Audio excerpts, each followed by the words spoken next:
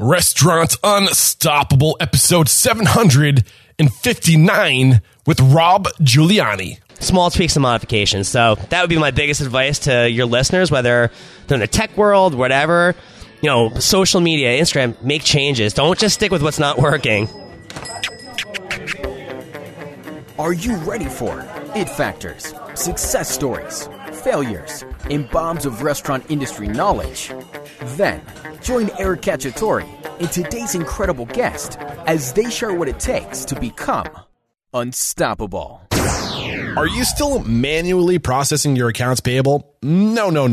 You need to be using Plate IQ.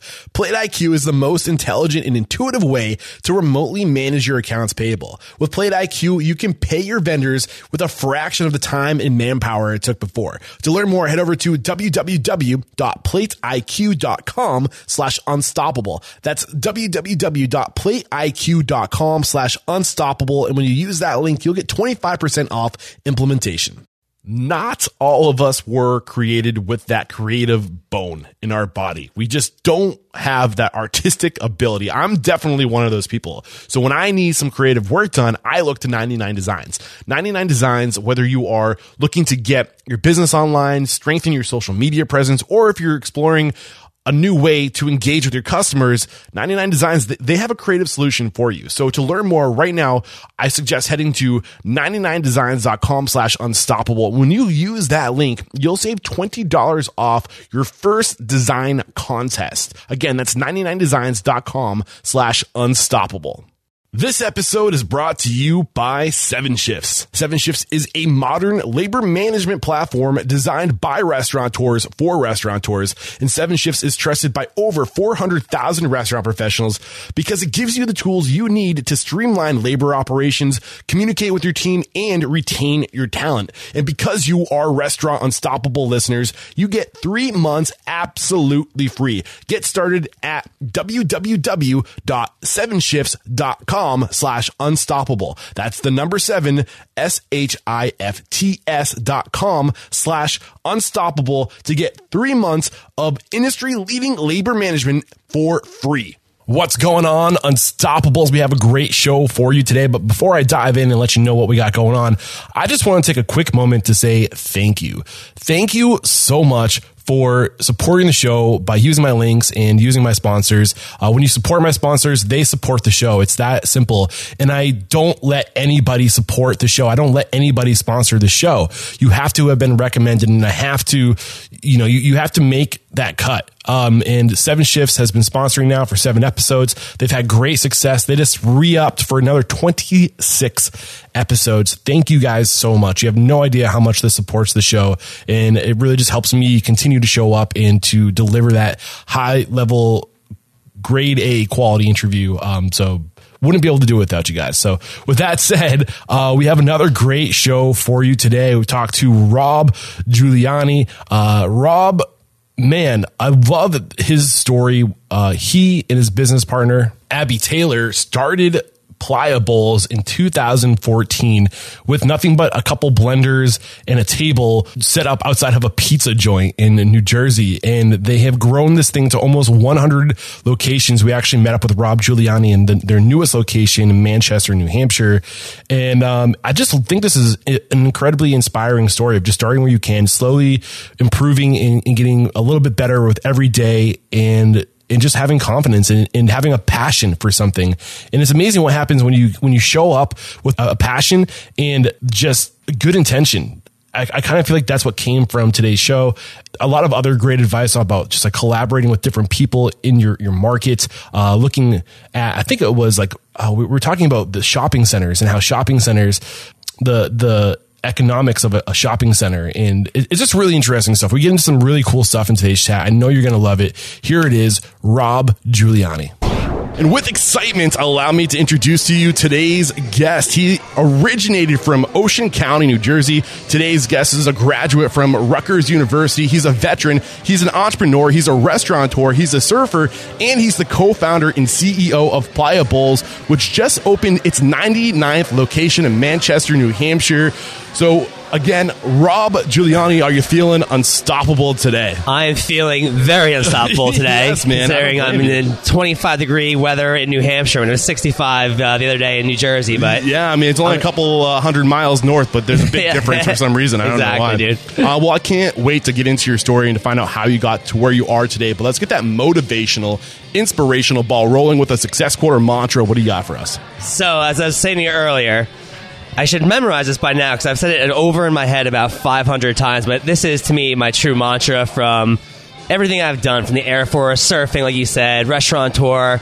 I don't know who said it. I haven't even had the time to look it up. I don't know if I heard it from one of my mentors, but here we go. It's anyone can give up. It's the easiest thing in the world to do. But to hold it together when everyone else would understand if you fell apart, that's true strength. Nice. So that is my go-to. I should probably Google that one day and figure out who actually said that. Why does that resonate with you? Really dive into why that rings true and close and near to your heart. Well, it resonates to me because, every podcast that I've done, every interview I've done with entrepreneurs, whether it's, from business school or elementary school kids, they're always like, they always have the one cliche question. They were like, so what's the hardest part about business? What's the hardest part about opening a successful restaurant? And what I always say back to them is, dude, I go, the hardest part is having thick skin. You're always going to fail. It's always hard. And I've had mentors of my own that are like, dude, they're like, being on top is the loneliest place in the entire world. And I didn't get that in the beginning when I started this whole entire Pliables thing. I'm like, no, dude, this is gonna be awesome for the rest, but it does get challenging. It gets hard, and like, you fail, and you always think that you're by yourself in the corner, and like that's why that quote's important. Where it's like, most people would expect you to give up and kind of quit, but giving up's the easiest thing in the world to do. Yeah, I love that, man. That's a great way to get this thing started. And I feel like I need to paint the picture for the listeners who aren't watching the video. We're sitting in your newest location, number 99 in Manchester, New Hampshire, and this is the grand opening. So that's why it sounds like a madhouse in here right now. There's a line out the door and then past the door down like, I don't even know how far it's going down the block down there. Yeah, man, since 10 o'clock this morning, too. I woke up this morning, it was 24 degrees out, and I'm staying in Kenneck, which is like 30 minutes from here. Yeah. And I'm going, it's 26 degrees. Nobody's going to be standing in line for this. Man. We're selling frozen smoothies, and I pull up to this store in Manchester, New Hampshire, and there's probably a line of like 80 people waiting online, and that's at 10 o'clock in the morning. Usually our grand openings, the line cut out around like 12 o'clock. That's crazy. It's now 1 o'clock, and there's still a line of like, I think 30 people out there, and it's still freezing cold. Dude, I'm super excited for you guys. This is great. So where does it make sense to start telling your story? Like, I know you have not a non-traditional entry into the restaurant industry. Yeah. Were you working in restaurants before Pliables? No, listen, I love food. That's probably my most experience that I've had. I eat more food than anybody can ever imagine. All my friends are like, dude, how are you not 500 pounds? Because I work out like an animal. But no, the story just... as unconventional as it is, you hear a lot of these success stories come about, and I was selling medical equipment for a pretty prestigious orthopedic company that my brother got me into because he's an orthopedic surgeon. And I was dating my partner at the time, Abby Taylor, who's the co-founder of Pliables with me. And I'm so happy you just came out and said that because I was curious if there was something going on in the early days. Yeah, no, hey, for your podcast listeners, me and Abby are pretty open with it. She's my ex-girlfriend. She's happily engaged. I'm happily engaged with a child on the way, which is pretty cool. I think we can get into like how to like deal with personal life and business life because maybe that comes later down the road. But continue your story. Yeah, that's gonna be an interesting story. But we pulled back the layers here. Yeah. You're gonna peel back all these layers. No, but unconventional again. You hear these success stories. We started on a cart on the side of the road, and we really don't make that part of the story up where.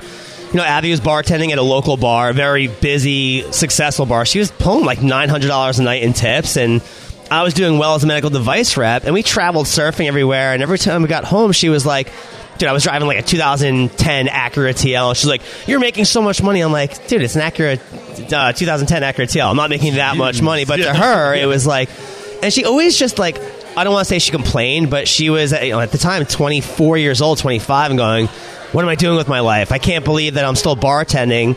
She has a college degree. I'm like, Abby, you're a pretty talented artist. I was like, why don't you set a little cart up, like, in front of the pizzeria downstairs? We lived on Ocean Avenue. I said, sell acai bowls and sell your artwork out in front in the cart. And, like, Abby's a motivated person. She's definitely grown through the company. And her answer right off the bat was, no, I'm not going to do that. That's, like, stupid. I'm not going to do that. And I kept like just feeding it in her mind. I was like, she knew people in town from bartending. The guy that owned Dunkin' Donuts, the guy that owned another pizza shop down the road. I'm like, reach out to them. I'm like, what's the worst they can say? Yeah. No, who gives a shit? Yeah, I love where this is going, but I want to bring the story back a little bit further. What I like to say behind every great restaurant is a great person or great people. What is it about you and Abby, your lives before this moment, that you think sets you up for success? What any like key military? I'm assuming that probably had an. I mean, those definitely had touches of of part of our success. I mean, I'll speak on my behalf. I mean, I can kind of guesstimate why Abby, but for me, I mean, I came from a really good family, really hardworking family. I always tell the story. My dad, now he's 78 years old, but came to America when he was 26 years old to work here from Italy, from Rome, Italy, and he came here for one summer. Worked in his uncle's factory, making not much money, and then he busboyed like on the side to go back to pay for his wedding back in Italy, and he ended up staying here and just always being in the restaurant industry. Not so much the restaurant industry, but more catering side. Okay. And my dad was just a grinder. I mean, no joke aside, he worked. Dude, the guy worked like 8 days a week. He slept in a Howard Johnson 3 nights a week, and just like, and all the kids that I hung out with growing up, whether it was Toms River or North Jersey, were like, they always thought we were rich, and we were far from rich. Yeah. But my dad always knew how to like get the right angle to like get us the things that we always wanted. He got us to college. My dad was not a military guy, but he got me and my brother Jeff into the military because he knew it would pay for college that he couldn't afford. And that kind of molded the people that me and my brothers are, which is kind of neat. What would you say the biggest lessons that you learned from your dad, who's a clear mentor to you, it seems like? How has he impacted who you are today? Work hard. I mean, legit, Eric, no joke. My nephew, who I love more than anything, I got Aiden and Carson, like little teenage boys now, and like, I'm not saying they're spoiled, because they're not spoiled, but they're trying to sell raffle tickets right now for like their soccer team. Yeah. And he's hitting up his wealthy uncle, me, like in a group chat with like, and he's like, Uncle Rob, you got to buy these tickets. I'm like, can I curse on this? Yeah. I was like, fuck you. I'm like, no. I'm like, go out like I used to do, hit the pavement, and go sell door to door. Yeah. I go, and if you can't sell it, then I'll come in and rescue you. I'm like, but fuck you. I'm like, go sell your own tickets. Yeah. But like, to answer your question about my dad, I learned it. So I went from my dad to my oldest brother James to Jeff. I'm the youngest of 3 boys, and like they're a lot older than I am. And just my dad and my brothers instilled hard work into me. And going back to the quote, never giving up, life's challenging. Like, I don't want to sound like such a hard-nosed like prick, but I don't take excuses for anything. Okay. Like my whole life, like if I failed at anything, I never blamed anybody else. I was always hard on myself, and I still am. Okay. And I hate people that are just like, they blame other people. It bothers me. So anything else in your life besides selling medical equipment or anything else? Because you're also an entrepreneur, according to your bio. Yeah. So where's that entrepreneurial like element? But was that... You said we have an hour, right? Yeah. Because you might take 10 hours on this. Does that exist before? I mean, Jesus Christ. I mean, starting in high school, I was selling fake Oakleys to all my classmates. I got busted doing that. I got in a lot of trouble. And I swear to God, I did not know that they were fake. Oh, you're like, this must be a great deal. I thought they were real because I don't know if you remember, how old are you? I'm 34. Or 35. Crap, I'm getting old. I'm 37. Do you remember back in the day when Oakleys first came out, the glasses were like the legs of them, they actually bent? Okay. They had like the little rubber things on the side. I think so, yeah. That was like the coolest thing for us. And like, I don't know, this kid came to me, he had like 500 of them. He's like, do you want to sell these for me? And I'm like, yeah, I'll sell them for you. And like, I went out and like, we were paying like $3 a piece for them. And I was selling to like all my classmates for like 20, 25 bucks. But I remember like 2 months later, I was getting my parents were getting phone calls from their parents because their glasses were all breaking because they're all pieces of shit. They were like made in China, awful. Yeah. But I don't know. I guess it was better than like selling pot, like most kids were doing at the time. So I was like, you know what? As long as I'm doing that, we're learning. Okay, so it goes back for a long time. Give me another example, maybe more like closer to before opening Playa Bowls. Yeah. Trying to think, me and my best friend from college, my roommate Brian, his father was he still is. He's like a scientist / engineer. He works for Virgin Airlines, and he was a helicopter pilot. And he developed a virtual simulator, which was a roller coaster. Okay. So me and my roommate graduated college, and at that time, me and him were like, well, what are we gonna do? We ended up buying 2 of these virtual roller coasters. The father sells them to like hotels and casinos for like $200,000 a piece. He sold me and Brian 2 for like $120,000. Okay. We financed it. His dad didn't give us any break as far as like when we owed a payment. He was like, no, pay me. You owe me.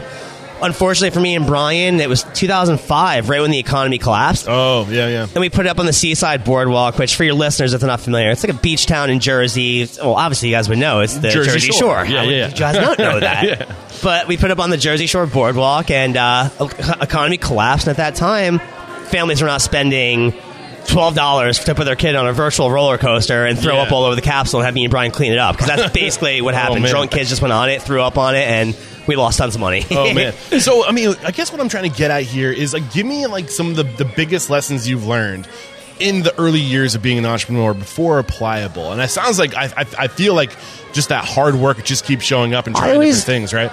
I always did things, I always still do things, maybe not so much now. Like, I do things calculated. I know my risk tolerance. Like, I'm a risk taker beyond belief. To be an entrepreneur, you have to be a risk taker. Yeah. No ifs, ands, or buts, but I've always done it in a calculated manner where, like, you know, using Pliables, that's what we're talking about now. You know, the cart that I bought, like, I went out and I bought all used equipment. I finagled any way that I possibly could. Oh, we're going to get into that. Don't you worry. I love how you guys approach this restaurant concept. I mean, like everything. Like, even the virtual roller coasters with Brian, like, we knew what we were getting into, but we leveraged a lot of our relationships from growing up at the Jersey Shore with the family that owned the boardwalk, and to make sure that we weren't putting ourselves in, like, I don't know, like, risk of going bankrupt at the age of, like, 19 or 20. So I don't like borrowing money from people at all. My dad's taught me that life lesson as well. Like, borrowing money from people is, to me, like, sacrilege. Like, I will never do it unless I absolutely have to.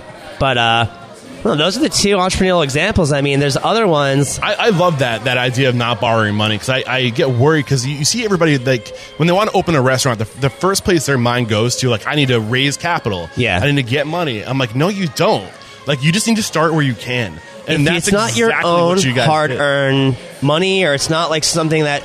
Listen, if I borrow money from... It's everybody's. It's human nature, I think. You borrow like $1 million from somebody, it's not as important to you because it's your money and what you did. That's just the way I look at it. And that's why...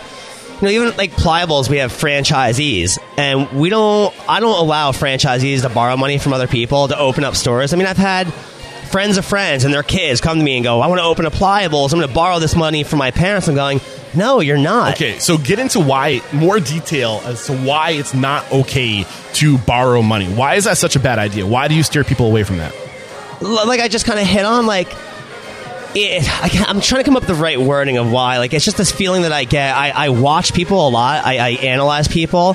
And when I notice when they work with other people's money, they don't work the way that they would do it if it was their own money. Why is that? Not saying that they're bad people. More risk, or what are they doing? What are they doing differently? Because they know that they can run away from that situation if they borrow money from somebody. And people do screw people over a lot. You know, whether it's friendships, family, you borrow money from somebody, it's borrowing. They're not like...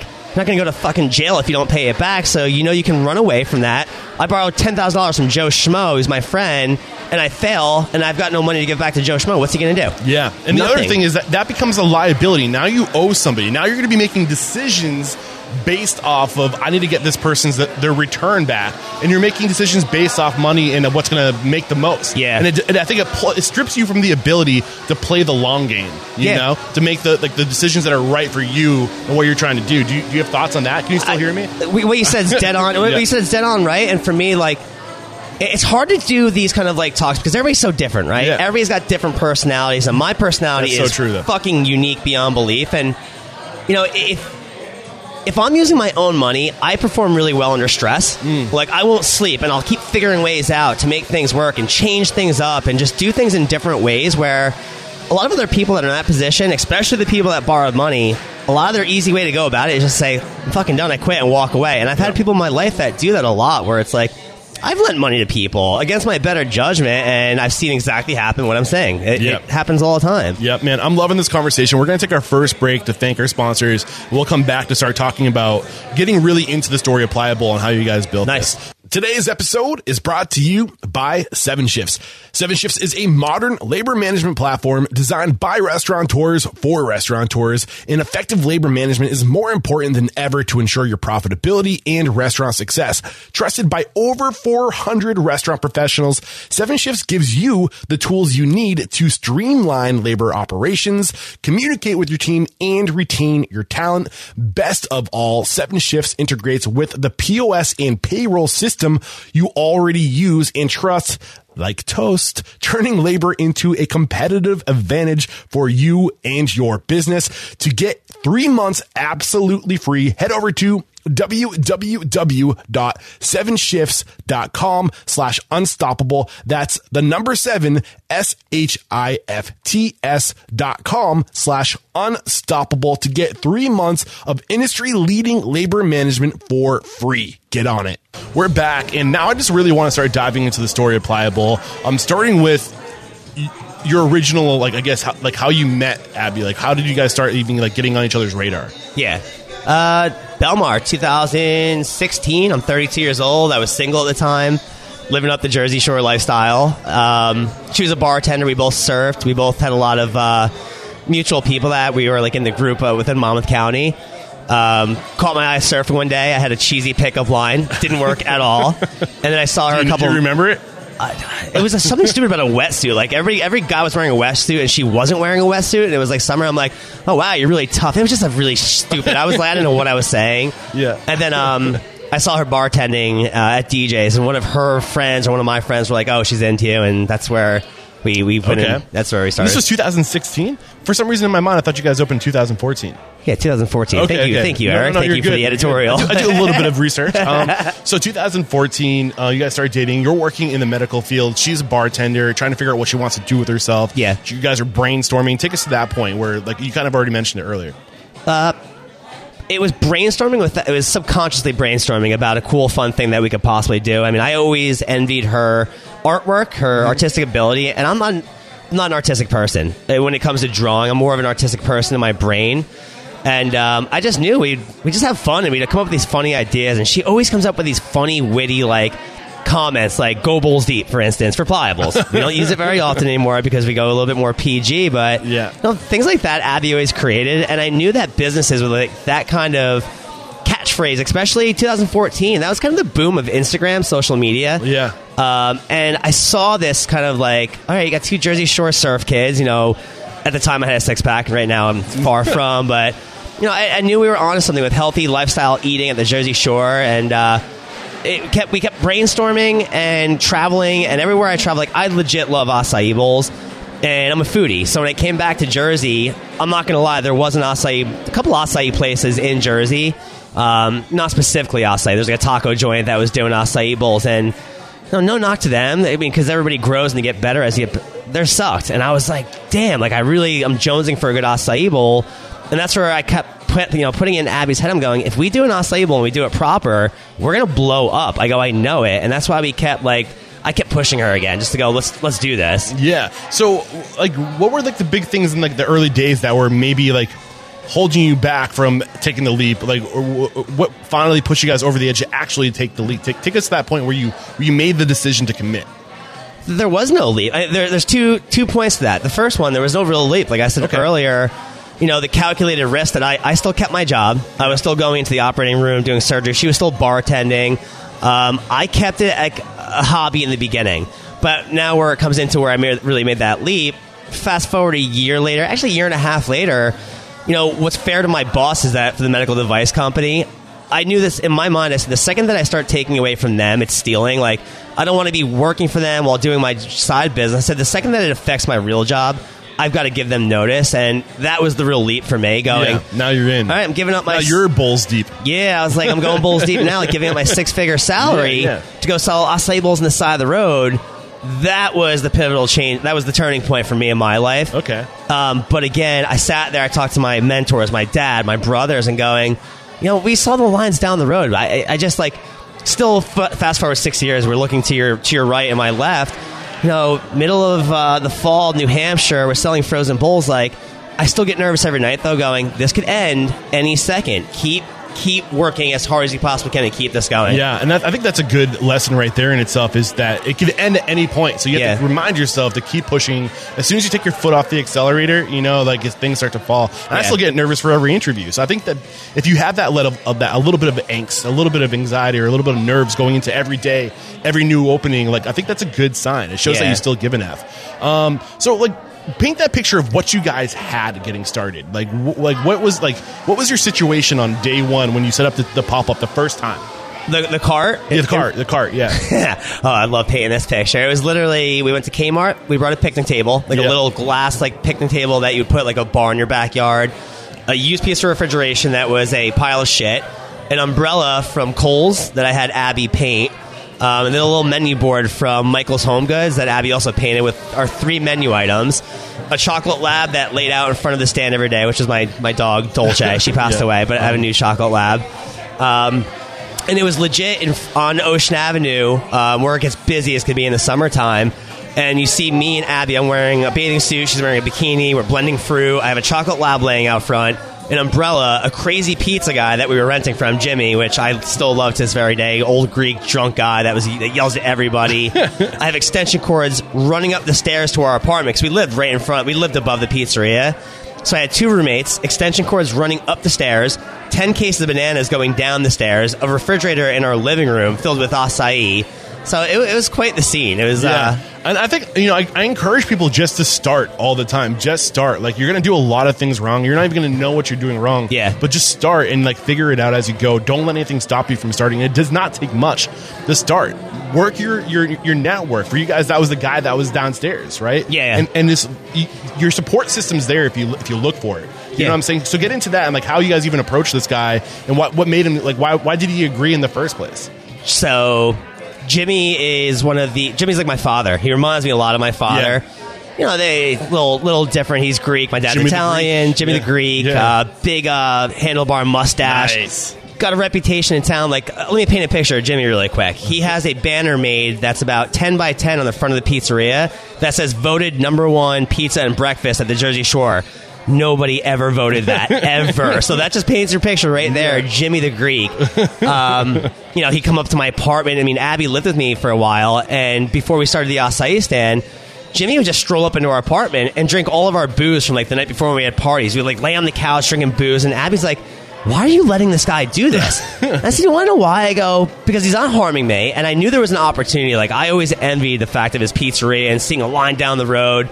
Long and behold, when we came up with this idea, I treated Jimmy really well. I let him come up to the apartment. We always joked around. We sat there, had a beer with each other. And the way that I approached it with them, because I asked Abby to do it. I said, go to Jimmy. She's like, I'm not doing it, because she was kind of scared of him at the time. I said, I'll do it. So I go, Abby, make me an acai bowl real quick. So she made one upstairs. I went downstairs with the acai bowl, and I handed it to Jimmy. I go, Jimmy, try this. I go, see what you think about this, because I want to sell this in front of your pizza store. With his mustache handlebar, gets the acai, gets it all in his mustache handlebar because he's drunk as shit. And he goes, what is this shit? I go, it's not shit, it's acai. He goes, it's really good. I was like, I know it's good. I go, let me set up a little cart in front. We talked logistics a little bit because obviously there's health codes and, not beating the system, but we had to figure a way that we can sell acai on the side of the road and have a 3-compartment sink and so on and so forth. When you're that small, you usually get a couple warnings before. And you know what I mean? You can... I don't want to encourage people to break the law, and I'm not saying. Maybe. But Eric, what you're saying is, I'll cut you off, but I'll cut you off by saying you're absolutely right. Though it's about pushing. I can't do that anymore with how big Pliables is. I cannot do that. But in the beginning, as an entrepreneur, what do you have to lose? A couple tables in a blender? You have nothing to lose. Just try. I have a phrase. It's called, and if people have probably heard this before in the entrepreneurial world, ask for forgiveness, not permission. Yes. And you do it, and you're right. You'll get a couple gimmies. If you push it too hard, then they start looking at you. Don't abuse it, but do what you got to do to get started. Exactly. Yeah. Exactly. I love it, man. So, okay, take us through the first couple of weeks into the first couple of months of what this was like, the lessons you were learning, the things that you learned the hard way that you can prevent my listeners from making those same mistakes. When we started the cart, we had this, I had this premonition that we were going to have a line down the road right off the bat. And I think as an entrepreneur, if you have an idea, that's what you would hope for. You started a podcast, I'm going to have 1 million listeners, but you gotta work to get there to that point. And I didn't know that in the beginning. Not that I didn't know that. I was very idealistic, going, there's no other acai here. They're going to, come lining. So long story short, we started the cart. We had no customers for the first 3 weeks, and I was depressed. I'm sitting on my balcony with a Corona, and I'm like, I had to go around the corner. I cried a couple of times. Abby would come around the corner and grab me and be like, wake up. She's like, what are you doing? Yell at me. Yeah. And I just realized, for listeners and what to do, what not to do, again, going back to the quote that I had in the beginning, don't give up. Unless you really just are throwing, the towel and saying, I'm done, don't give up. What I did was I sat there, I analyzed, and I made changes, small tweaks to our little cart outside. Just because the cart was put out there and we did it, the first time, which was a lot of work, I had Abby, let me just give you examples. We changed the umbrella color. And I had Abby put different prints on there because I realized that when you go on the beach, it was easier to see that color of the umbrella from the beach, and we put like acai in the front of it. And we put smoothies, because at that time, nobody knew what acai was. Yeah. So I had her put smoothies next to the acai, and now all of a sudden, people started going, oh, smoothies. Yeah. Everybody loves smoothies. Then we introduced the acai to them. I realized also, like, our blenders, we had 2 employees at the time. Brenna, who's actually here right now, is our first employee. We had no customers. I met at the door? Yeah. Oh, she's our first employee of all time. That's so cool. And, like, I was watching customers walk by, and I'm looking at our cart, and I'm like, why are they not looking? So I told my employees, I go, run that blender all day long. I don't care if you put ice and water in there, and just run it. And what I realized as I watched from the balcony down is that when the blender was going, crowds attract crowds. So you see a couple people stop, walk up to the stand. If I had 2 people online for that stand, inevitably 4, 6, 8, it just started lining up. But we needed to start creating that little momentum to get us going. We had a menu board, and I would always switch the menu board to like face different directions so people can actually see it. Small tweaks and modifications. So that would be my biggest advice to your listeners, whether they're in the tech world, whatever. Social media, Instagram, make changes. Don't just stick with what's not working. Yeah. Show up better every day, just a little bit better than you were yesterday, and it compounds. Yeah. That compounding effect.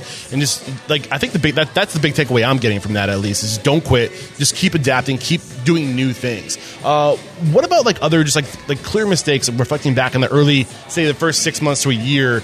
Like, when did you guys really start to, like, pick up momentum where there was, like a consistent line? Like, when did that happen? I've got that question asked a million times, and I don't want to come off as it's not egotistical, but Abby and I were really lucky where we didn't run into that many failures in the very beginning. I mean, there was challenges for sure. We were threatened to be shut down a couple of times by the town. Yeah. I started pressing the panic button, and I'd go to people in town that owned restaurants, going, can you help me? What do you think I should do? And my motto is, if you treat people right and you're nice to people, they're going to treat you really nice and take care of you too. Yeah. And luckily enough for me, people in the town rallied around us, and they wanted to see us succeed. Yes. If they didn't like us, they'd be like, fuck these kids, Dude, honestly, get off the side of the road. I think that's how I became a commercial pilot. Swear to God, because I had to work twice as hard to get to where I was, but people saw that I was a good person, that I was busting my ass to get there, and like people will rally behind you to push you through, to get you to where you need to be. It's true. You don't have to be the best at everything if you're a great person and you take care of other people. Yeah. It comes back around. People like seeing people like seeing good people succeed. For sure. People don't like seeing bad people succeed. Absolutely. So, okay, take us through the transition of having like this like table in front of a pizza place to having your first location. Was it down the street? Was it nearby? Like, what was that first brick and mortar situation like? Well, Hurricane Sandy hit Jersey Shore 2015. Yeah. Year after we opened the cart. I'm sorry. It was the year. It was like the year before. And we had a gym next to us. It was called Belmar Fitness that sat dormant for 2 or 3 years. The guy, Joel, who owned it, moved down to Florida. The building got ravaged by Hurricane Sandy, and it just sat there like a big pile of shit. And one of the local guys in town, Robert, actually owned it. And again, treating people good, and people really wanted to see us succeed. They recognized one of the problems that we were having. Every time it rained outside, Abby and I had to break the cart down, put it inside, and we lost all of our business. Storefronts, you don't have that. You can have customers come inside when it rains, sit down and eat. So I'm going to keep this as short as possible. I mean, the guy came to us with an opportunity. He came to me and he said, listen, he goes, go into my building. He goes, you and Abby can use it for the rest of this summer. No rent. Take care of it. Whatever you want to do. I'm going to sell it when you guys are done in a year. I'm like, all right. So I went to the building the next day, and I go to my friend Nick, who owns an Italian restaurant in town. I'm like, come down with me. I'm like, give me some advice here on what you think. We brought a contractor with us, typical Jersey contractors. His name's Frank Dinatale. He walks in there to give me a price out on the build out of our little like pliables inside the storefront. And at the time, Frank walked around. He's like, "This is broken. That's broken. This is," and we walked in, dude. No joke, Eric. The carpet was It was still like moldy from Hurricane Sandy. The ceiling was falling down. Squirrels were running through the entire thing. Every copper pipe was burst in that entire building. And I didn't think anything of it. I'm like, well, this is going to be easy because I'm going to throw a cart inside the building.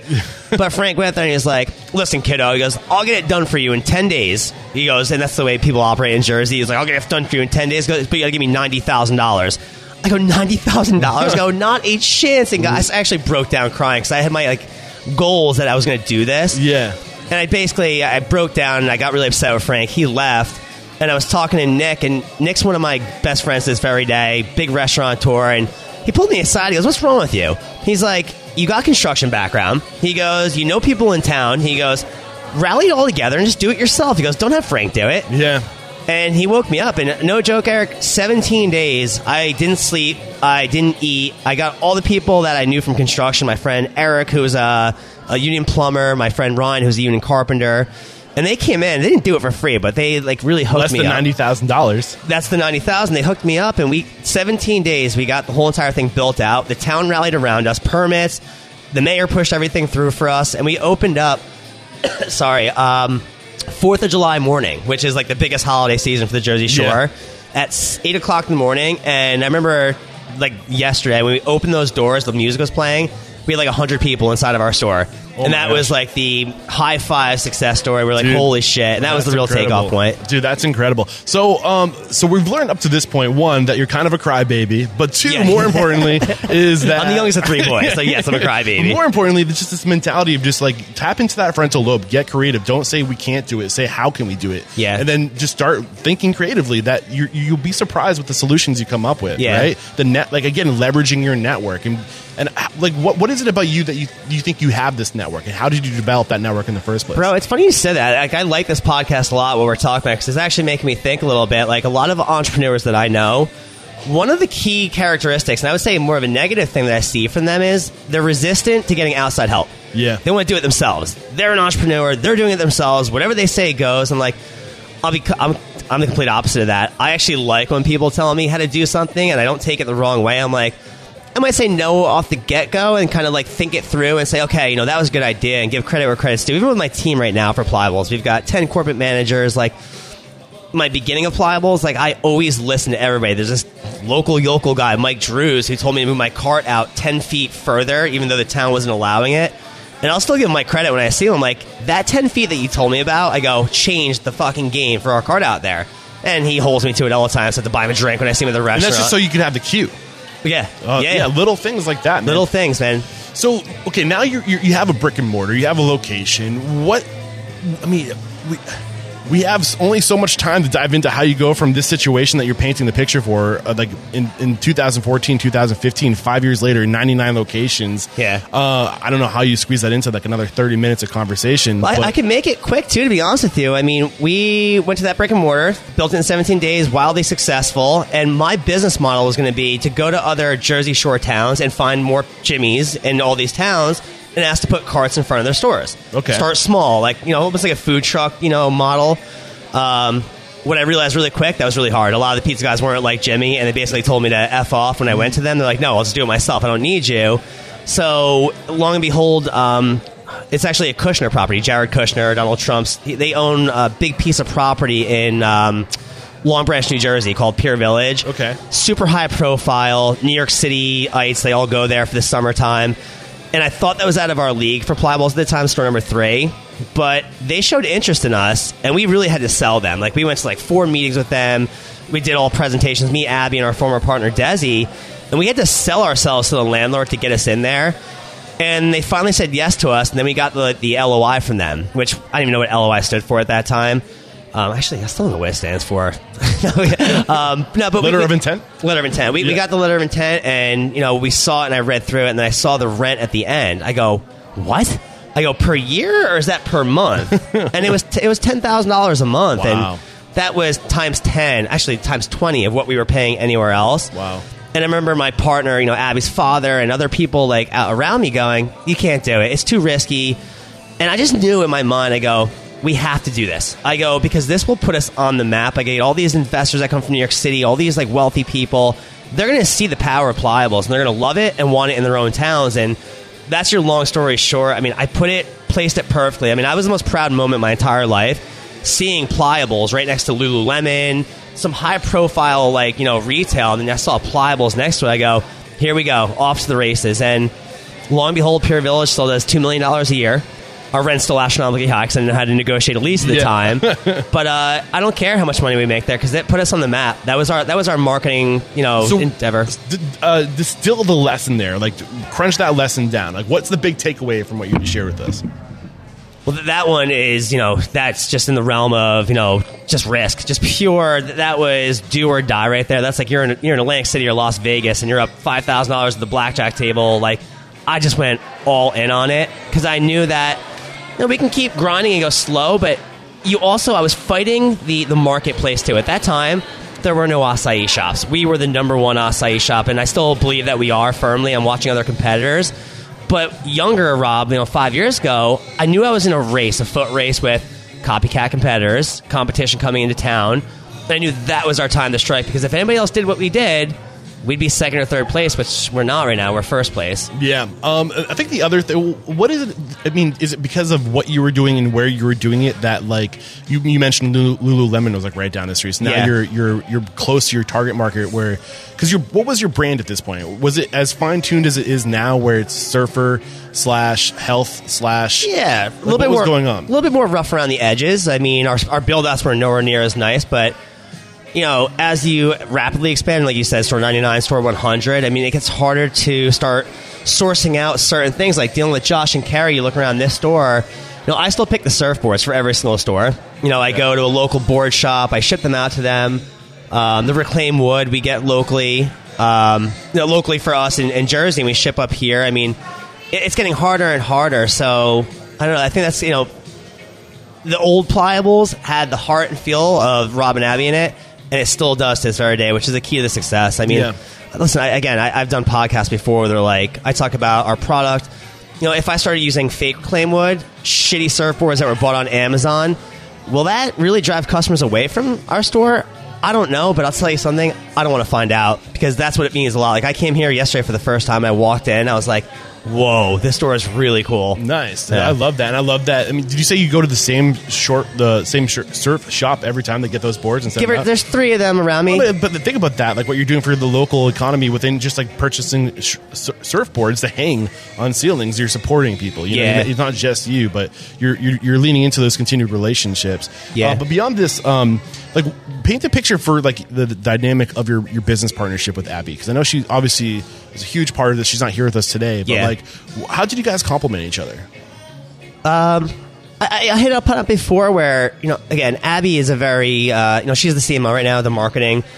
But to me, marketing is business altogether. I mean, if you don't have any marketing, you have no business. And I think Abby and I, even though we don't work hand in hand like we used to, we're still on the same page, because we love this like our child. This is like, all right, we're divorced essentially. I mean, not legally divorced, but as boyfriend and girlfriend, we're not together anymore, and this is still our baby. Well, I think this is really important, because people, when we talk about business, we always talk about like the little details, the logistical things, like the tangible stuff. But a big part of business is relationships. A big part of like the people you're going into business with, those relationships, those partnerships, and like, how do you find that balance of like, like you're no longer quote unquote together in like a personal relationship, but you're still married to each other because you're business partners. Like, how do take us, like, I'm sure that's not the only time this has happened, So like, how do you find that balance? How do you focus on the baby, which is the business? It's hard. Yeah. Respect's the biggest word, right? Yeah. I mean, Abby knows who I am. She knows that, I'm a go-getter, and I'm constantly moving and pushing people and coming up with these crazy ideas, and everybody goes, wow, Rob's nuts. Like, we're never going to get that done. But I push people really hard. Yeah. And as a partner, she respects that a lot. I mean, we talk about boyfriend and girlfriend, maybe not, obviously we're not together anymore. We didn't have that, mutual understanding. But when it comes to business, I think she respects me enough to know, all right, I got to trust him. If she didn't trust me or didn't like what I was doing, it'd be a different story, and vice versa. I have respect for her. The marketing side, like I said earlier. She's got that. Like, we come up with new products all the time, and the first person I think of, I go, ask Abby what we're going to name it, or ask Abby how we can make it cooler. I mean, that's kind of... Abby was, when I first started dating her, we're both getting a little bit older now, and I still think we're cool, but every older guy thinks that they're cool. But I still think she's cool, and I go to her. Sure, she's not the CCO, the Chief Coolness Officer? She might be that's actually a pretty good... I want that title, though. I can't give her that one. Right. Maybe the assistant to the CCO. There you go. Assistant to the regional manager. So, okay, I know you and your now fiance, wife are planning on going for hikes. I want to respect your time, but we got to think about wrapping up the conversation. But we have to talk about that weird time from going to like 1 or 2 locations to really knowing you have something and trying to to scale that. Knowing you have something and trying to scale that, right? Yeah. So take us through that, like, you're 2 years into this, you're 3 years into this, and you like, how did you like really scale this thing? What were the challenges you faced when you're trying to take it to the next level? Well, in the beginning, it was, like I said, I had a tough time finding landlords to agree to even getting us into a location, whether that was the pizza guys at the Jersey Shore or the Kushner family in Pier Village. We had to sell. I had to sell myself. I had to sell Abby. I had to sell our partnership, the brand, our team, our product. Fast forward 5-6 years, it's kind of the opposite now. Landlords are selling us on getting Pliables into their shopping centers. I mean, I used to listen to Danny Myers on podcast and a lot of his talks. He's the Shake Shack guy. Yeah. And, his biggest thing was, co-tenancy. Like, who's around you, what businesses are around you, who you're surrounding yourself with. And that's a really important decision for us to make now as a brand, Pliables, because we have a big following. As you can see, like, so I want to make sure when we go into co-tenancy that it's the right mix, the right fit.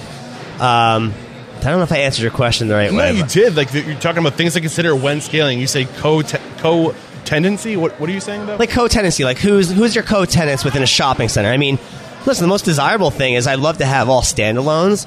Standalones for Pliables, I mean, finding a 1,400 square foot standalone is not the easiest thing in the world. Yeah. We do have a couple standalones, Fort Lauderdale, but for the most part, someone like us, a fast casual restaurant, you're going to be in the mix with other tenants. I mean, in this one, we've got Orange Theory. I mean, I know there's new tenants coming in here. Josh told me about a new restaurant coming in next door. To work together with them is important too. I mean, I've had shopping centers where, we'll move in and there'll be like a pizzeria 3 doors down, and they're pissed off that we're coming in because the way they thought about it was they're going to take away our business, and that's the complete opposite way that I think. Going, whoa. Yeah. Let me show you some numbers about what we did to Jimmy's Pizza year 2 and year 3. Jimmy still high fives me. He went from doing $250,000 a summer to $500,000 2 summers later. Yeah. It's that. What's that word? It's not cohesiveness. It's like that. It's like just synergy, ecosystem. Synergy. You're creating it's co-tenancy, but it's a coexistence. Yeah. Like how, like, and I think that's that mentality, that coexistence, that you should have that same mentality with just your neighbors that are in the same strip mall as you, as the same. You should that should bleed into all the other restaurants in your community, right? And I think that, like, what is like the mentality you have, though? Like, really paint that picture of the mentality you need to have this coexistence with other people. You have to be a smart business person. I don't want to say that so like brash, but it's true. Like, I've got friends that own Billabong, other things like they always want to like team up with us and do like giveaways. Or my brother opened down in Kensington, Maryland. And, like, the people around came with, like, gift baskets that day. And they were like, welcome to the shopping center. And they just had, like, this friendship and this, like, where, again, I've had other tenants that are, like, standoffish. They call the cops for us for parking in their parking spots. And that creates just a complete disaster. Yeah. I mean, and I've had it happen a few times where I've stepped in, my vice president have stepped in, and we had to talk with them. We're like, do you understand the damage that you're doing? Our customers, like, are seeing us fight. It gets around town really quick that the owner of John's Mike Sub is calling the police on Pliables. You don't want that. Yeah. It's just not a good look for anybody. I mean, but you mentioned something earlier, just this idea of like looking at other people and seeing not competition, but collaboration. And seeing what do you have that we need, or what do we have that you need, or just how can we support each other and promote each other. And it's always those who choose to go together who go much further, right? Yeah. You might be able to get there faster if you go alone, but will it be as good? Like, will you have that support? That's what we talked about earlier about entrepreneurial spirit. And like I said, I've pinned some entrepreneurs that don't like getting outside guidance, advice, and you see a lot of these other guys out there. And listen, again, personalities play a big part of this. You got old school guys that grew up a different way, understood things a different way. But for your listeners that are our age, even younger, I mean, that's the one thing that should take home is that. Collaborate with people, get advice from other people, work with other people, especially successful ones. I mean, you're bettering your odds for you to succeed yourself. Give me some examples of the best collaborations you've done. That anybody could like look at that and get inspiration from that collaboration. It's definitely a smoothie job. Internally with we got blenders blasting in this place. Back. Jesus Christ, we need a DJ. But collaborations like internally with Pliables. San Bazan Acai when we first started. I mean, they were the pioneers of acai. Ryan and Jeremy were like the cool surfer guys. And, bro, we had like 4 other acai shops reach out to, not acai shops, like acai manufacturers. Okay. They weren't as cool as Jeremy and Ryan. They weren't as like unique. They weren't as authentic. But they came to me at prices. I mean, their whole selling pitch to me was, we can give it to you for half price. And I'm like, That doesn't matter to me. So I collaborated with Samazon, who had a good Instagram following, who had the coolness factor to them. And that's what I attribute to a lot of our success. Like, I picked them as our, and I'm still friends with Ryan, even though we make our own acai now. And, we're friendly collaborators. Like, the better that we paint a picture that acai is good for you, Ryan does just as well. And he gets that. That's why we're still friends. I love it, man. So one thing I picked up that you guys do really well is you have this culture that it seems everybody who in the interviews I saw said it's like being in a family. Is that more Abby's angle? Is she more like the culture, or she's CMO? What role did you have on developing the culture here? The culture developed naturally, and I don't want to sound so idealistic. Our employees are our culture. I mean, you look at most of our stores, and they're young, they're energetic, they're college students, they're high school students. They participate in the local community. And I remember when I was 17 years old, I worked at the Frog Bog in Jersey Shore. I had headphones on, and everybody would walk by, and I was this chunky little kid. I don't know if you guys know what the Frog Bog is. No, I don't. But it's a Jersey Shore arcade game where you put this rubber frog on top of this metal thing. You hit it, and you got to get into a lily pad to win a prize. Oh, yeah. So my whole gimmick was get him up, get him in, try it out now. 3 soggy froggies for $1. I was that guy, and my job sucked. I hated it. I was embarrassed. Kids I went to high school saw it, but you can look at the Pliables employees, dude. They love Pliables, if not more than Abby and I do. They love coming to work. It's fun. Yeah. They feel like they're part of a family. They feel like they're part of a cool culture. I kind of feel like what you did is you tapped into psychographic, right? And I think that the especially for brands similar to what you guys are doing right now, there's this movement with health forward. Food as medicine. Food as and people are really being really intentional with what they eat. But when you do something that's bigger than just a restaurant, you attract onto yourself really great people. So what is it that's really great about Pliables that nobody else was doing that awarded you these incredible people? What was it that drew these people in? I think they saw Abby and I mean, first of all, lead by example. So when we first started Pliables, Abby and I were the ones behind the counter grinding. I mean, there were days where Abby and I would serve 300 customers by ourselves because 3 of our employees called out because they were the stomach flu, quote unquote. But we all knew they went out the day before. I think they recognized our hard work and our leadership. They saw that we were pretty cool, that we served, and in the beginning we would literally shut the store down for an hour. Not the store, the car for an hour. And we go surfing. We put a sign on the cart that said "Gone Surfing," and we try carrying that over right now too. I mean, we can't do that at most of our stores where it's shut down and go surfing. But for our corporate stores, especially, if an employee comes to us, they feel comfortable going, "Hey, I just can't come to work. We have this policy, no problem. But make sure they have someone covering you." And I think they feel comfortable and relaxed around us. I love it. And I think that it's something that I see. It's definitely a trend that when a business is an extension of who the people are behind the business, which I think Pliables is absolutely an example of that. Abby was obsessed with bowls. It was her passion. She was, and then she extended her passion into her business. And you guys, your other interests also reflect on this business. Your surfing, your wellness, your interest in wellness, and all that. Yeah. And I feel like when you do that, it's that you create this soul that is just so appealing and attracting, and people who identify with those same values are going to come be with you because you put yourself out there and you let everybody know who you are and what you stand for. Yeah, for sure. Yeah, I love that, for sure. Okay, so, I mean, we got to start thinking about wrapping up the conversation. I want to respect your time, but anything on a, we talked a lot about the earlier days, right? But now scaling from, where you are now, 99 locations, almost at 100 locations in 6 years. What were some of your biggest challenges more recently in this moment of scaling, that you can drop on us? Yeah. I wouldn't call it a challenge. I mean, obviously, money always comes into play, right? Do you have enough capital to go on to, the next level? And for Abby and I, we had a huge decision to make approximately 2 to 3 years ago where it was, you want to start scaling the way that you do. You've got essentially 1 of 2 choices. Either do it corporately, go out and get investment, go out and get a loan, go out and do that and build out corporate stores, or the franchising model. And 2-3 years ago, I mean, the way Abby and I thought about it, because we love Pliables so much, and this is no knock, I've said this before too, so I don't care if we use this, Abby and I always said we didn't want to be the McDonald's, or we didn't want to be Burger King. We thought it was cheesy, too corporate, screw them kind of thing. But as we grew up and got older, we realized that we can still keep our culture, our personal artist that comes in and builds out these stores with us and does everything. So we chose that franchising model. And to answer your question, what's been the most challenging thing as of recent? you're now introducing a lot more entrepreneurs into your family and your system. My brother's a franchisor of mine. Abby's in-laws are, franchise of ours. Nobody likes hearing the word no, especially from the younger brother. Like, no, Jeff, you can't do that. And it's challenging, but if you demand enough respect and they see that you're still hard working, that I'm not just sitting on the beach and doing whatever I want, and I'm still in the stores, like, I go to every grand opening. I go to the stores every single day. I'm in every single group chat. I still hold all the meetings. Like, I still have passion behind this, and I'm going off on a tangent, but to answer your question about the challenging part is franchising is really tough. Yeah. Again, you have a lot of very smart entrepreneurial people that think they can do it better than you. Yeah. But not understanding it's a franchise model. And yes, there are certainly better ways to do what we do, but it takes time. I always say, like, Rome wasn't built in a day. We'll get to being better. Like, I've had a million franchisees, Rob, why don't we do this with these spoons? I'm going, we've thought about it. We've worked on it. I like your input.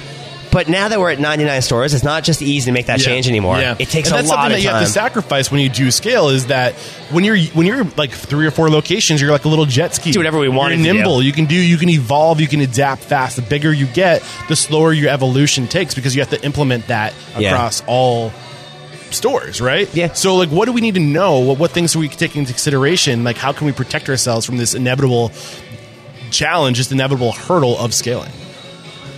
Make sure that your franchisees, your stores, your employees are happy. If they're happy, you can do what you just said. Where you said that 3 to 4 stores, I come in and I can do whatever I want to do, change things. It was nimble, it was easy. I'm still it's a little bit more challenging, but in a good way. I still have that flexibility because our stores are all wildly successful. Our franchisees are very happy. Our employees are very happy. Of course, it's like a family. There's roller coasters and that, but I can still do what I used to do because I have that respect and I have that leadership where I want to throw something in. Like, my corporate team, they still call me crazy. I'll text them at 12 o'clock at night and say, hey, I want to do this new product and I want it done in 2 months. And I know they always joke around, like, Rob, you're out of your mind. It's not happening. But I'll tell you something straight up, and I hope they listen to this. They're so nasty, they get it done in less time than when I put it on them because they're that good. Yeah, man. And that's why we're successful. I love that, man. I really do. Anything else we have not discussed up to this point that you think would just be of extreme value to our listeners? Anybody trying to recreate what you've done with Pliables? No, I mean, you hit upon, the biggest topics, the challenges, the overcoming these big challenges, how I did it, resolutions, and I guess the only thing we really didn't hit upon is, the future. Yeah. Actually, before you do that, there was a question I wanted to ask you that I think we'll take that last conversation a bit further. You said the most important thing is keeping your people happy, making sure your people are happy. How do you know they're happy? You can feel it. If you're truly a receptive person, it doesn't take much to know that somebody's not happy. And it's communication, right? Yeah. I learned this in college. I learned this through economics, through marketing. Everything is communication. So if you turn a blind eye to it and go, everybody's happy. Everything is jolly. Whether it's your family members, your girlfriend, your fiance. Bad shit happens when you get naive like that. And you got to be on top of it. Like me becoming a man and not so much a boy anymore, I communicate with not only my upper management, my middle management, my store managers, the shift leaders. I'm constantly in communication with them, not talking so much, but asking them questions like, hey, so what's going on with your life in this? And like, once you start opening that door, they seem to come around to where their own happiness is. And once you do that, you can fix it. Communication's absolutely the key. I agree with you 100%. And to take what we were saying even a step further, and this has resurfaced on the show a couple of times. First time I heard of it with the first time I heard of this was with Mike Ganino. He said the number one number that you need to track in your business is a scale from 1 to 5 every day. How happy are your employees? Make them tell you how happy they are with things every day, and you can capture that by when they check out or they clock out.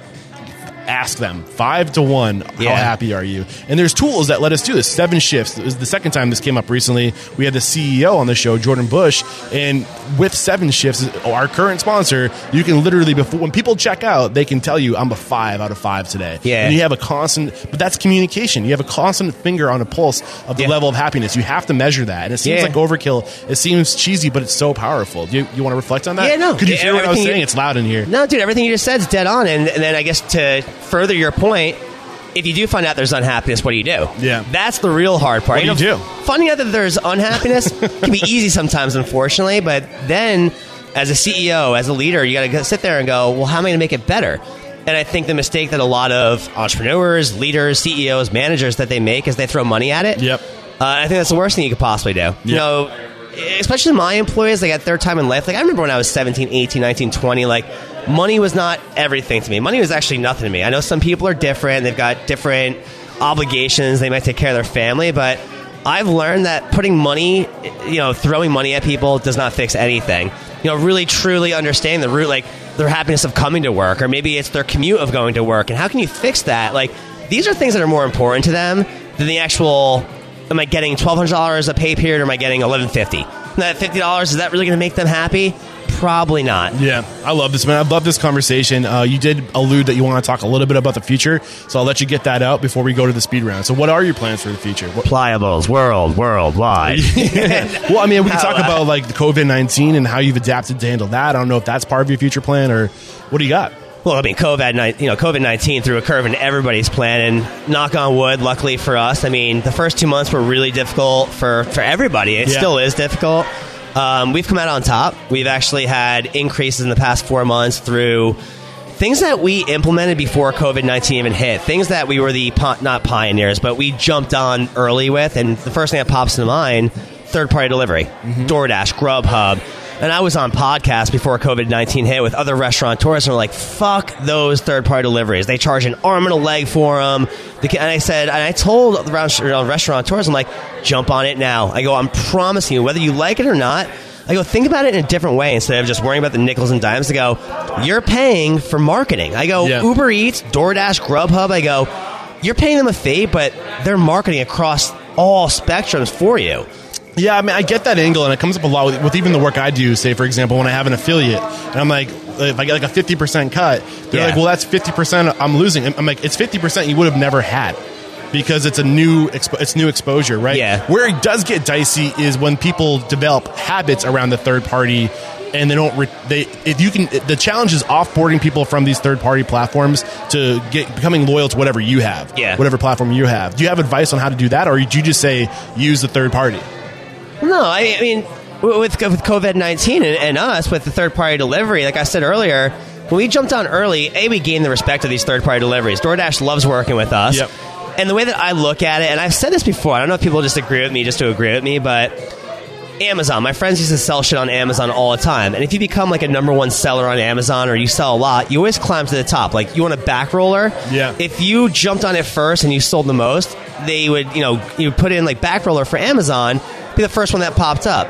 That's the way it kind of is for third-party delivery. If you have a strong track record, volumes of people that go to you, these third-party delivery people are going to want to work with you, and your customers will see you pop up first. Yeah. And I think that's really powerful, because right now, every restaurant and their mother is going on third-party delivery. Which third party do you think is doing it right now? It all depends on what geographical territory you're in. Like, I live in Belmar. Uber Eats sucks there because they don't have drivers in that territory yet, as compared to DoorDash that's crushing it. You go to New York City, Hoboken, it's all Uber Eats, Grubhub, so it's all different.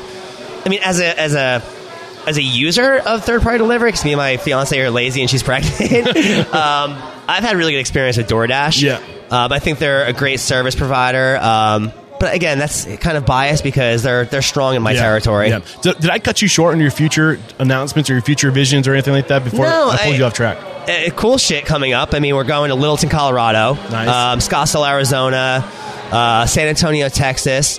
Those are the furthest west we're going. We're in Louisiana right now, and me and my vice president sometimes don't see eye to eye with each other, and he gets a little overzealous, and we reel each other in. Like, I think it was a little too early for those 3 west locations. I know we're still going to do well.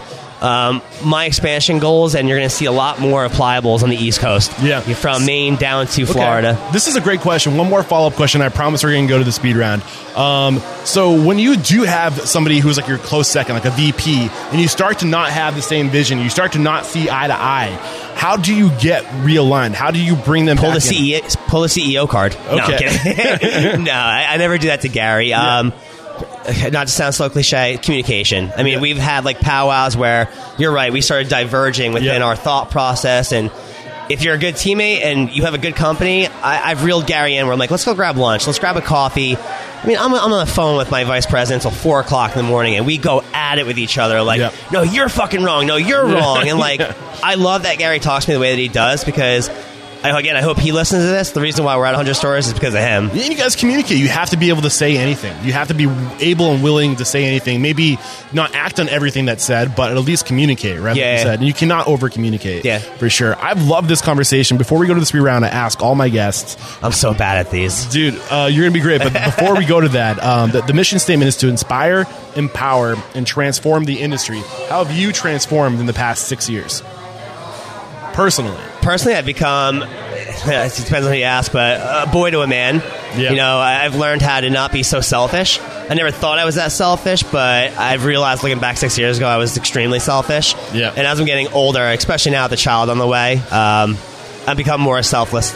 I love it, man. This has been a great conversation. All right, speed round. We'll be right back. There's no secret that the economy is suffering from COVID-19.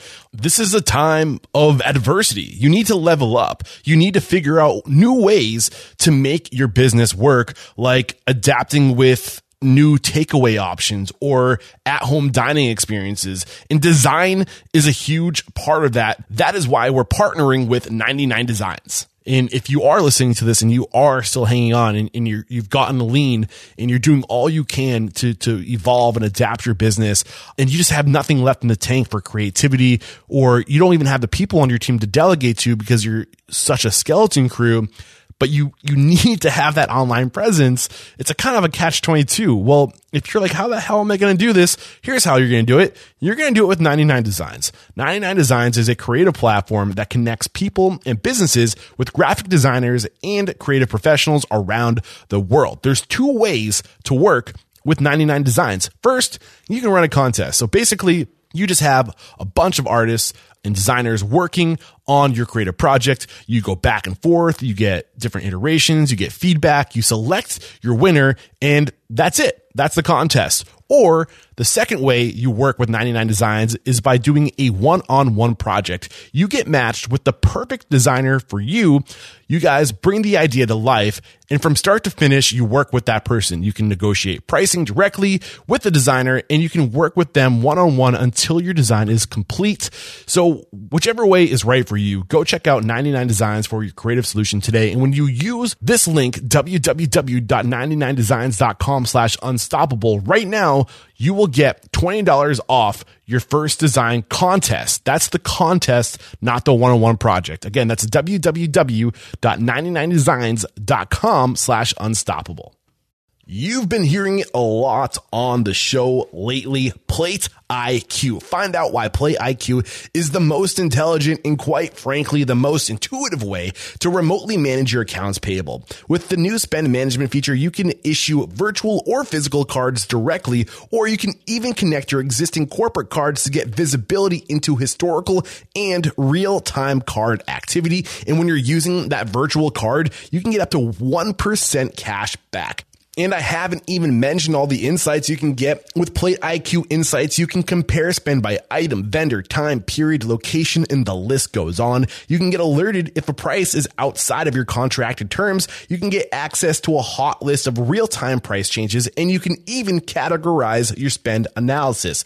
And I know we all have to pay bills, and it sucks to pay bills, but it sucks a whole lot less with Plate IQ's bill pay feature. You can see what is due when. You can schedule payments by check, ACH, or card. And man, how user-friendly is that calendar for scheduled, pending, and paid invoices. Plus, you can hold on to your flow. No money leaves your account until it is received by vendor. Here is your call to action. Head to www.plateiq.com/unstoppable. That's plate, like the thing you eat off of, IQ, like your intelligence.com/unstoppable. And when you use that link, you'll get 25% off implementation.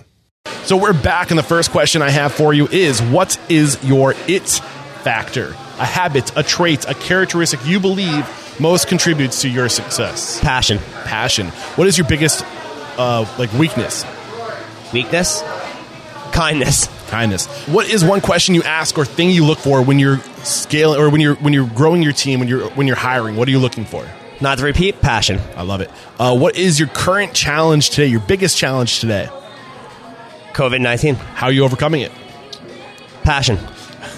Share one code of conduct or behavior you teach your team. So this is a core value, a way to be, a way to act.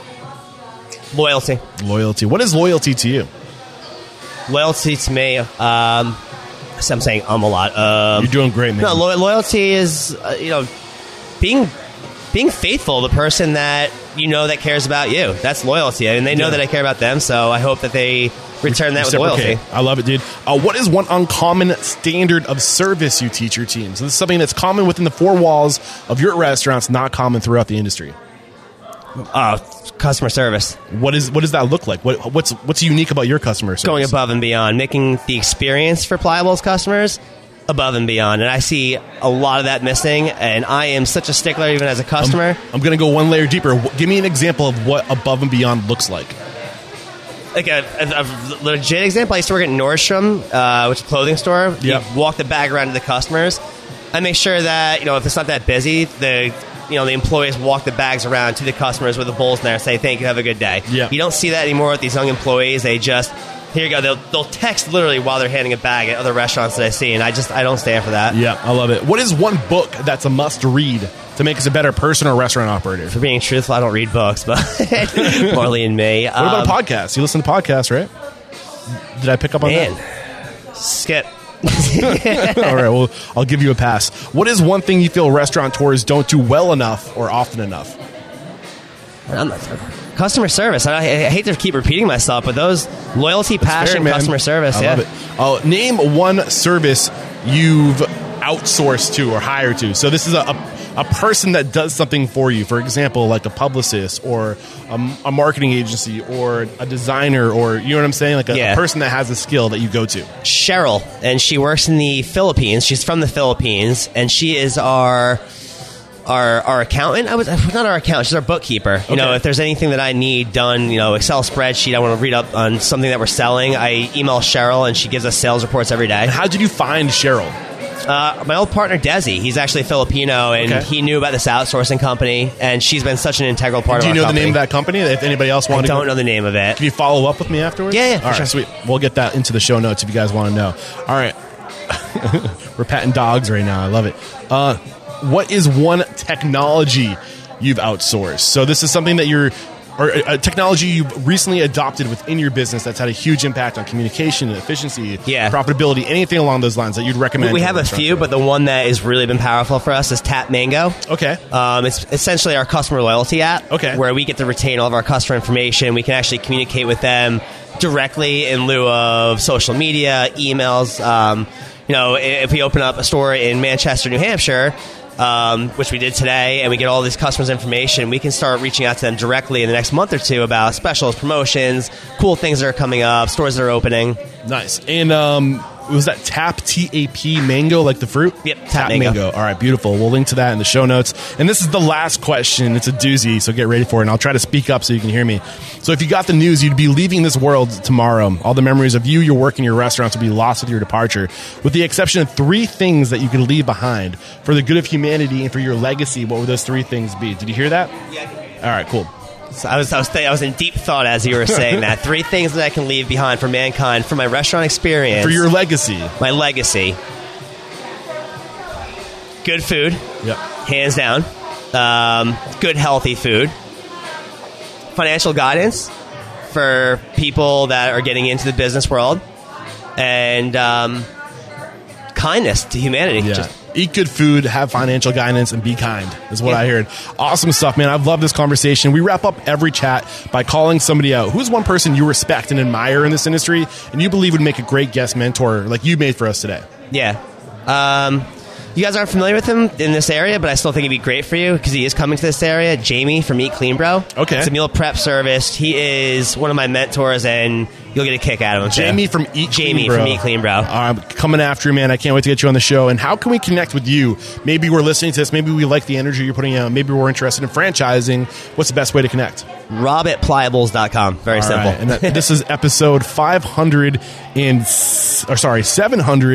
And I want to say it's 60, but stick around to the closing thoughts. I'll let you guys know exactly what episode number this is to find the notes for today's chat. Man, you've been incredible. Thank you so much, Rob, for taking the time to share your story, your knowledge, and your mentorship. There is no questioning. You are unstoppable. Cool. Thanks, dude. There we go. Another episode wrapped up here at Restaurant Unstoppable. What did I say? Rob Giuliani, great episode. Great time chatting with you. Thank you so much for taking the time to contribute to the show. And some really great takeaways in today's chat. I think obviously the first one, and it comes up time and time again. You don't need a lot to start. All you need is a little bit of courage and just take a risk, get out there, get started, and show up every day a little bit better with a little bit more knowledge. And absolutely perfect example of what happens when you just keep showing up and getting better. 6 years into it, from a couple blenders and a table outside of a pizza joint, almost 100 locations. So amazing success story that came out of today's chat. And I really love this advice too on the significance of collaboration, but also the advice that came out of today's show on just really being wise not to take money and using your own money to scale and grow. And if you guys don't have a cash flow management tool out there, just a quick reminder that we created in partnership with Spark Business Consulting, the Profit First money management system. So it's actually Restaurant Unstoppable in partnership with Spark Business Consulting, in partnership with Mike Michalowicz of Profit First. We put together a course specifically for Profit First in the restaurant industry, guys. Money management is key to success in this industry.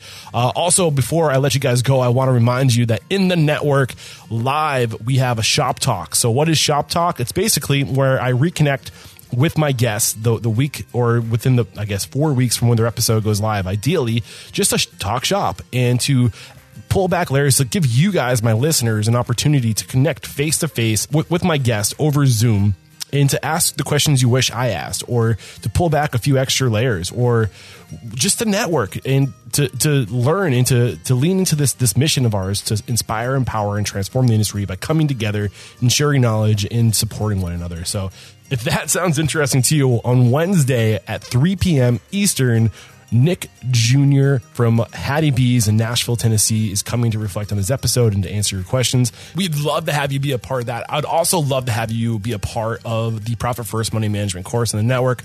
You can find both of those links if you head over to the show notes. This is episode 759. So head over to restaurantunstoppable.com/759. If you're listening to this on your iPhone and you're using the Apple Podcast app, just literally scroll down from the play screen and the links will be right there. Join the network, join the conversation, be a part of the transformation. All right, guys, that's it for today. Thanks for sticking around this long. Until next time, peace out.